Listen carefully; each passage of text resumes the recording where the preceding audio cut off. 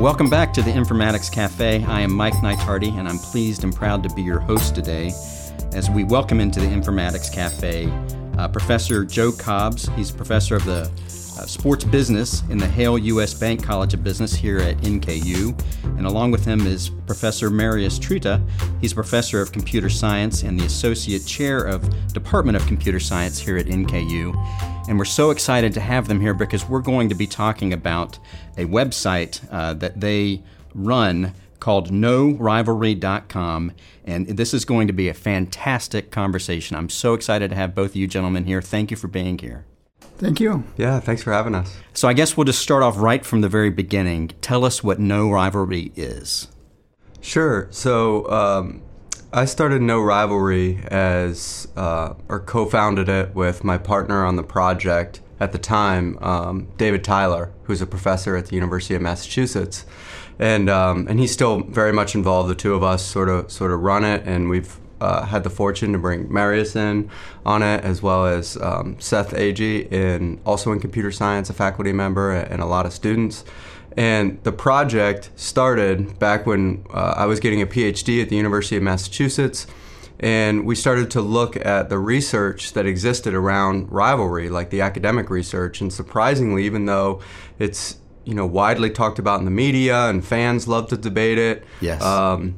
But there was not very much research around it, and so David and I started to think about how we might develop a research stream, and that turned into Know Rivalry, and that's KNOW Rivalry, and the project website is KnowRivalry.com, where we put up results and engage with fans and the media and other researchers as well. What's amazing is that this is some academic research into rivalries. Was there a way that it specifically started out? At specific sports, specific areas?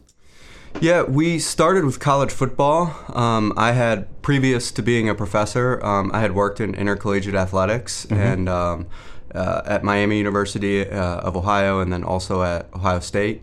And so that was kind of my industry background, and as part of that, promoting rivalries was part of my job, and also determining maybe who we could promote as a rivalry and who maybe that would be kind of inauthentic, if you will. And so I was kind of making that judgment as a professional, as a marketing professional. And so that just kind of carried over once I transitioned full-time into academia, into being a professor, and I started to think, okay, what kind of data would we need to gather, and how would we go about doing that if we wanted to dig into, what is rivalry really, exactly, and what exactly. contributes to it. So can you help us out with what would a rivalry be? Sure. We have an academic definition, sure. But yeah. Usually I refer to kind of a common definition of it's the opponent that sticks out more than the other opponents. So in the case of competition, this is all kind of contextualized in sporting competition in this case, but we do expand beyond sports a little bit, and I think we'll get into that more in the sure. future.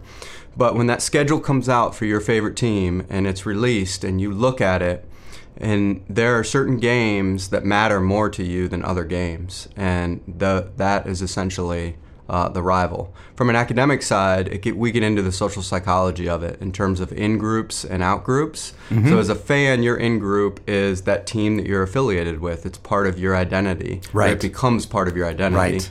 And at the same time in sports, once a team becomes part of your identity, the opponents become out-groups to you because they're in opposition to you. And so it's that in-group, out-group kind of tension, and that's higher between certain groups compared to other groups. This is completely fascinating, and I think that there are so many potential applications here. Obviously, not just for sports. When you get into the psychology of it all, and Marius, we're going to talk to you here in a second about the computer science aspect and what we're doing here at NKU and how we're blending together obviously the sports business aspect, the computer science aspect. I know that there's a psychological aspect, but I guess my question is that. Why do you think studying rivalry is important in and of itself? Yeah, that's a great question, and one that we get a lot, as you can imagine. I think it's important beyond just intellectual curiosity because it's so prominent in our society that we should know more about it. But beyond that, from a more practical standpoint, a lot of business decisions are made based in rivalry. So sticking to the sports context, when you look at scheduling and league scheduling, the perceptions of who rivals are can play a big role in how those games are scheduled and what games appear at what time and on what channel. Like the NFL schedule recently came out. And you look at the Monday night games or the Thursday night games, and you might see a lot of correlation to the rivalries that we've identified in some of our research. MLS provides a great example. They have a whole rivalry week that Heineken sponsors. And so getting to the business side of it, that's another aspect. When you can package rivalries and do it in an authentic way, which was difficult for MLS early in when they first started Rivalry Week, there was some tension between the fans because the fans thought that some of the matchups they chose were manufactured. Not really, exactly. They weren't authentic rivalries. They were manufactured.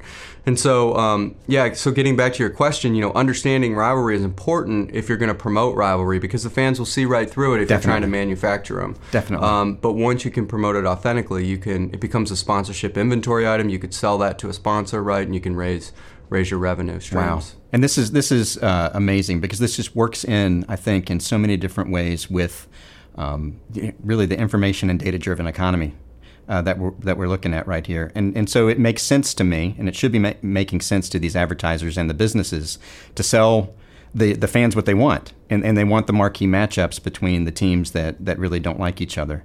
And if I can interrupt you just for a second, I think it's also important to understand kind of the broader implication of what we're doing. It's not all about kind of making money in sports, although that's my area, but I like to think that there's certainly broader implications here in terms of like the polarization that we've seen in our political environment. Definitely. And understanding some of the, certainly there's political scientists that study that, specifically and in more detail. We're studying in-group, out-group conflict in sports.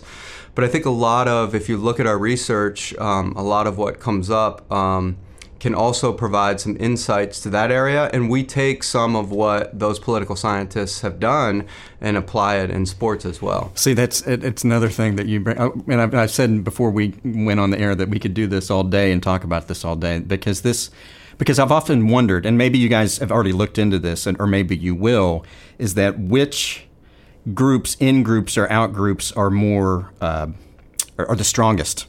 Because I've often wondered if I'm screaming at a game with the fans sitting right beside me, and we're in the in group. This is our in group for this one specific team, but it turns out that politically we're completely apart. Will that destroy the in group of being a sports fan? And so I don't know if that makes any sense to what I'm saying to you here. Are there certain affiliations that are stronger? Are sports affiliations stronger than political affiliations? And if so, is that a way maybe to bring us back together as a society after such political tumult? Yeah, I think, and that gets into some of the idea of identification and these different sort of facets of identification and what is active in a certain context, right? So in that example you just described, like if you're at a game or you're watching a game, your sports fan identification is activated mentally. But as soon as the conversation turns to politics, or if you're at a rally or something like that, then your political identification is activated, right? And so one of the things that I think is important for us to understand is how do we activate sort of more sociologically healthy identifications, and sometimes that can be thinking about the superordinate identification, and by that I mean like, let's just keep it in sports for a minute. In some sports contexts, there's violence that comes along with rivalries and there's perceptions of rivalries. Right. Fortunately, not as much in the United States, but we've recently started collecting data internationally in some other contexts where there's politics behind the sports teams and religion as well. And so by understanding this idea, hopefully an appeal to sort of the superordinate identification. So for example, instead of saying that we're maybe fans of a certain club in MLS, so here locally it might be FC Cincinnati, to get fans to think about, well, we're all fans of MLS. Right. It's not fans of the Columbus Crew and fans of FC Cincinnati. we're all fans of MLS and we all care about professional soccer in the United States, or even more superordinate, hey, we're all soccer fans, we all appreciate this beautiful game.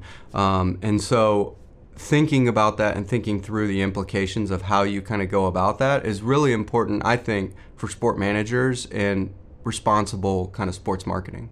So let's talk a little bit then about the data and how you've collected it and what you're looking for. Can we do that? So what exactly, if I go to, and I have been to your website, but if I wanted to get involved and start plugging in my numbers, what would I do? Yeah, so if you go to the website, norivalry.com, and you'll see right sort of front and center on the main page is a button for Take the Survey. Mm-hmm. And I would recommend that anybody that goes to the website takes the survey first. Before they start looking at the data, because as a researcher, I don't want them to be biased by what other fans have already said, and so I always encourage that first. And if they take the survey, it is a rather lengthy survey. It takes a good 5 to 10 minutes. I think the average is about 8 minutes or so to go through the survey. The survey will ask you, first of all, what league do you want to take it for? So you can take it for like Major League Baseball, or you could take it for like English Premier League Soccer now, or we have a whole bunch of leagues on there now. Within the survey, it'll ask you what's your favorite team, and then once you identify who your favorite team is, say you say the Cincinnati Reds, it'll ask you to allocate 100 points, rivalry points, over the Cincinnati Reds opponents. So you can allocate all 100 points to a single opponent, or you can divide those points up and allocate them across several different opponents, depending on how you as a fan view the rivals of the Cincinnati Reds. And so that's sort of the baseline of what you see on the website in terms of data. The survey itself has a lot more questions about sort of discrimination toward rival fans, prejudice toward rival fans, the idea of Schadenfreude, which is a German word for joy in other people's misfortune. So there's some questions about that. And that's a lot of what we publish academically about is our findings in those areas, more so than kind of that 100-point measure. But the 100-point measure is sort of once you kind of understand and take the survey, it's fun then to go on the website and look at, okay, what did other Reds fans say? Right. What did the Cardinals fans say about us? What did the Pittsburgh Pirates fans say about us? Right. And then, well, an important part in that process is kind of cleaning the data and getting it to the point where we can put it up on the website, and that's where involving the computer science faculty and students has been really helpful. Yeah, let's talk about that, Marius. Sure. I would just say that you are very optimistic that the survey takes only 8 minutes. I think it takes longer than that. That's what the data says.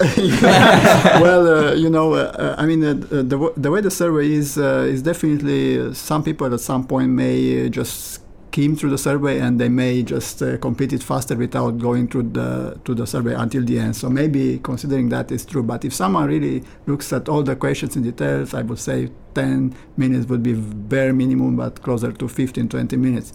Now, the reason why I know this is because I work a lot with computer science students in cleaning the data from the survey. And when we look at this data, we realize that while the beginning of the survey usually is very clean data from the beginning, so people pay more attention. Towards the end, some of the fans obviously will just skim through the survey, just click on agree or disagree on all the answers, and we look at how much time they spend on those questions, and if the time is way lower than the amount of time needed to read a question, we realize that those answers are incorrect, so we have to discard them. So we are doing this, so the data that is right now on the website is clean, so we discard answers we believe are incorrect because people didn't read them in detail.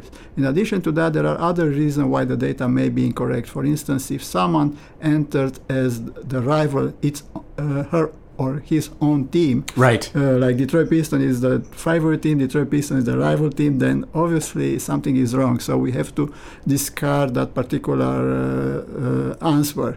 And there are many other situations like that. What I would say that in this particular part, we were very fortunate that we could work with many computer science students, and we were helped by the Informatics Plus grant to support the students financially. And it was a very, very nice group to work with. We had actually, I just realized before coming to this podcast that we worked already with 7 students during this past year, and it was the most diverse computer science group of students I ever worked with, and that was just, I would say, coincidental. We didn't even realize that, but we That's had amazing. an African American, we had 2 female students, we had a school-based scholar, which is a high school student in our group. Fantastic. And 1 freshman student and 3 international students. Wow. Yes. That is great. So that was something I would say very specific to this project, which showed that sports is something that unites people of different from different groups. Definitely. And we were kind of getting into the cleaning aspect, but are there other ways in which data science plays into assimilating the answers and then, kind of taking that and explaining people's behavior? How does that all work? Sure. So first of all, in addition to just cleaning the data needs to be in a database. And for that, actually, our partner, David Tyler from University of Massachusetts, he was the one that started working with the Neo4j. And currently, this is the database management system that supports all the data. And it allows us an easier way to query the data to get whatever we want from that system. But in terms of analyzing the data, it's something that actually we didn't do. Computer science students and me didn't do that much. You and David did a lot more, and in publishing the results from this data and understanding the data aspects of it, that is something that we still have to do a lot more in the future, I would say. Yeah, I think where it really, the Informatics Plus grant really helped connect us, Marius and I, and then Seth as well, and then the students. I have some students that work for me, work on the project in the College of Business as well. But what they really brought to the table was we had a mechanism for cleaning the data in the past that used Excel and was more labor intensive than what he was able to develop and what they were able to develop in computer science. So they were able to automate it. They were able to to make it a more smooth process, to make it more, I'm sure it's more accurate, than our cleaning process was before. And so that's why it was kind of funny when I was saying 8 minutes. It's because I'm thinking of everybody who takes the survey. And so you've got people that are actually eliminated on the bottom end because, they're only in the survey for a minute. And so they're bringing that average down. But when you look at the clean data, it's going to be longer, right? Because we know that it takes a minimal amount of time to read every question and respond to it. And, we use, in addition to Neo4j, which I just mentioned, we use Python to clean data. So students are proficient in Python and cleaning data. And data is, in order to collect the data, we use Qualtrics. So the data is collected via Qualtrics survey system.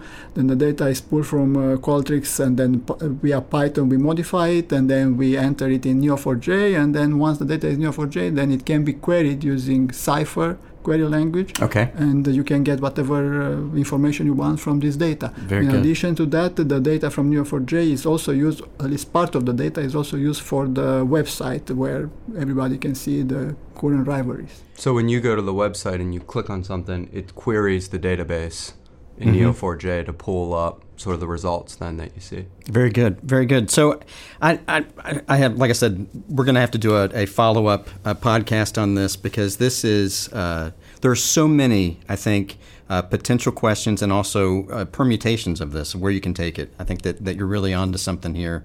And everybody that's listening to the podcast obviously needs to go to the website and needs to take the survey. And you can take it for as many sports leagues as you want, or are you limited? Yeah, no, you could take it for as many that you're a fan of, and so if you've got, a favorite team in 3 different leagues, even if they're in different countries, you could take it.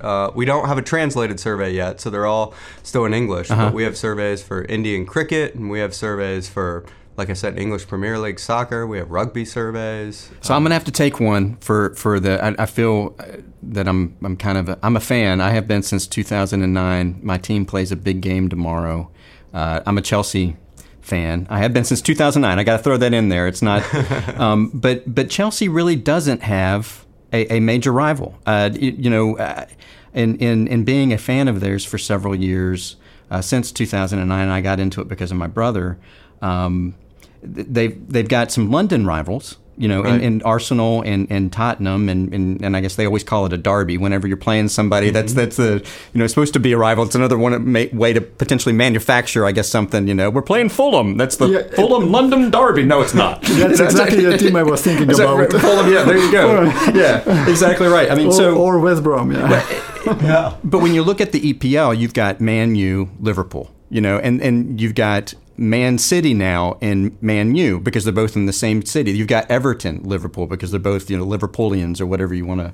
I'm going to mess this up, I know, but Chelsea, because they kind of have become more popular as of late. They don't have that historic rivalry like Arsenal Tottenham within London. Yeah. And so I'm going to go in there and I'm going to fill it out and we're going to see what we get. Maybe I'll contribute to some kind of. Oh yeah, I mean I think we just started collecting Premier League data maybe a month and a half ago, and I think we have over 1,600 respondents so far. That's awesome. That's awesome. And obviously we want as many as we can get because we try and collect data from every single club, and we also have surveys for the lower leagues in English soccer. I think we go all the way down to League 2.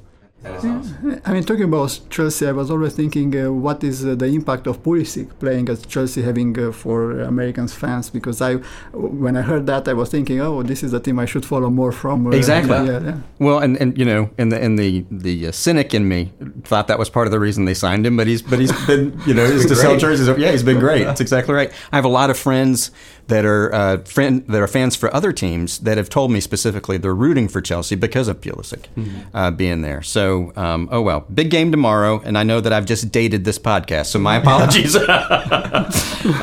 So where do you have some interesting findings to date that you can share with us? Some things that our listeners should know in the time Sure. that we have left. I think I'll just mention two things kind of briefly.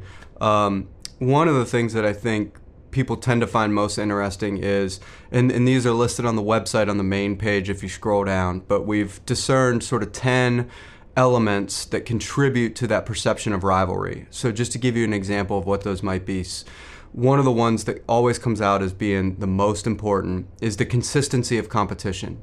So how often do you see that opponent in competition, right? Mm-hmm. Another one that is usually pretty important, although it varies by sport and league, is the spatial proximity. You mentioned the London derbies, right? Mm-hmm. So you've got all of these clubs in London that are not that far from each other, right. And some of them closer than others, right, in terms of their home grounds or home pitch. But that's another one of those elements. And so there's these 10 elements that show up over and over. Now, what I think is most interesting is not just kind of that we've sort of discerned the 10 elements across a wide range of rivalries, but every rivalry has kind of a different mix of the elements. So it's almost like a recipe, mm-hmm. right? And mm-hmm. these are the ingredients. These are the 10 ingredients. But, what contributes to one rivalry like Arsenal-Tottenham, that recipe is a little bit different than, like you said, Man U and Liverpool, right. or Man U and Man City. Right. The recipe is a little bit different, you know? And so I think that is pretty interesting to see how we call them sort of rivalries or derbies, but they're all a little bit different from each other, but yet those 10 elements, some mix of them, seems to be pretty consistent across, the hundreds of rivalries that we've studied. The other thing that I'll mention is kind of this idea of unbalance, right, where one team or one team's fans see a certain other opponent as, oh, that's our big rival, but that team doesn't reciprocate. That team's fans doesn't reciprocate. And it's really relevant to us here in Cincinnati because both the Reds and the Bengals, we have lists of the most unbalanced rivalries. And Bengals Steelers is on that list. That's I think amazing. It's number 2 maybe in the NFL. And then Reds Cardinals is also on that list, I think at number 6 in Major League Baseball. Because our opponents, when I say I'm showing my own identification. I'm with you. Here in Cincinnati, they don't reciprocate those rivalries. See, I was about ready to say reciprocate is the big word, right? Is that mm-hmm. it's an unrequited hate or an unrequited love. In some ways, it probably makes it even more infuriating. And that's part of what we study. Right. Like that's kind of the ongoing. We've kind of discerned where those imbalances exist quite a bit. and we're just now kind of getting into, what are the implications of that sort of, we call it like the big brother, little brother syndrome. Yes, no, that is so good. So where's this going? Where do you want to take it next? Yeah, I think, we did thanks to a lot of students' help in terms of data collection, we did a big data collection starting in college football. We've done a couple rounds in college football. We did around 2013. We did another round around 2016 of data collection. We did the major professional sports in the U.S. 2018, and we just are doing another round right now. But as I said, we're expanding internationally, and I think what we want to see is the findings that we found in North America. How do those apply worldwide? Because once you get into some specifically soccer, but not only soccer or football, if you want to call it football rivalries, you get much more cultural elements in there. Right. By that I mean religion, politics, immigration status can be a big one as well, tied to certain clubs. And so to study those rivalries, I think we're going to get some unique sort of formulas of that recipe within the rivalry. And so we want to do that. And then another element that we want to get into is kind of the individual sports. Where we're not talking about necessarily sort of pride in place, which tends to be a big aspect of sports identification with teams, is that they represent a place. And individuals do also to a certain extent, individual athletes. But I think, looking at some of the tennis rivalries, I know Marius is a big tennis fan, and I am as well. And Formula One is I'm a big Formula One fan and do some research there as well. But looking at some of those rivalries, I think that we'll also find some other interesting aspects that we don't necessarily, or I should say that are unique compared to team sports. Very cool. Well, I want to thank you both so much for joining us in the cafe today. It has been my pleasure to speak with both of you, and I look forward to the next opportunity for us to meet back in the cafe and continue this conversation. I know that our listeners are going to absolutely love it, and hopefully the listeners are going to go and increase the findings even more. I know that I'm going to and want to stay tuned and learn more about it. And so thank you both for being here today. Sure, our pleasure. Thank you very much. Informatics Cafe is a production of Informatics Plus, the outreach arm of Northern Kentucky University's College of Informatics. Hosted by Mike Nightardi, produced by Chris Brewer, music and engineering by Aaron Zlatkin, recorded at the Informatics Audio Studio in Griffin Hall.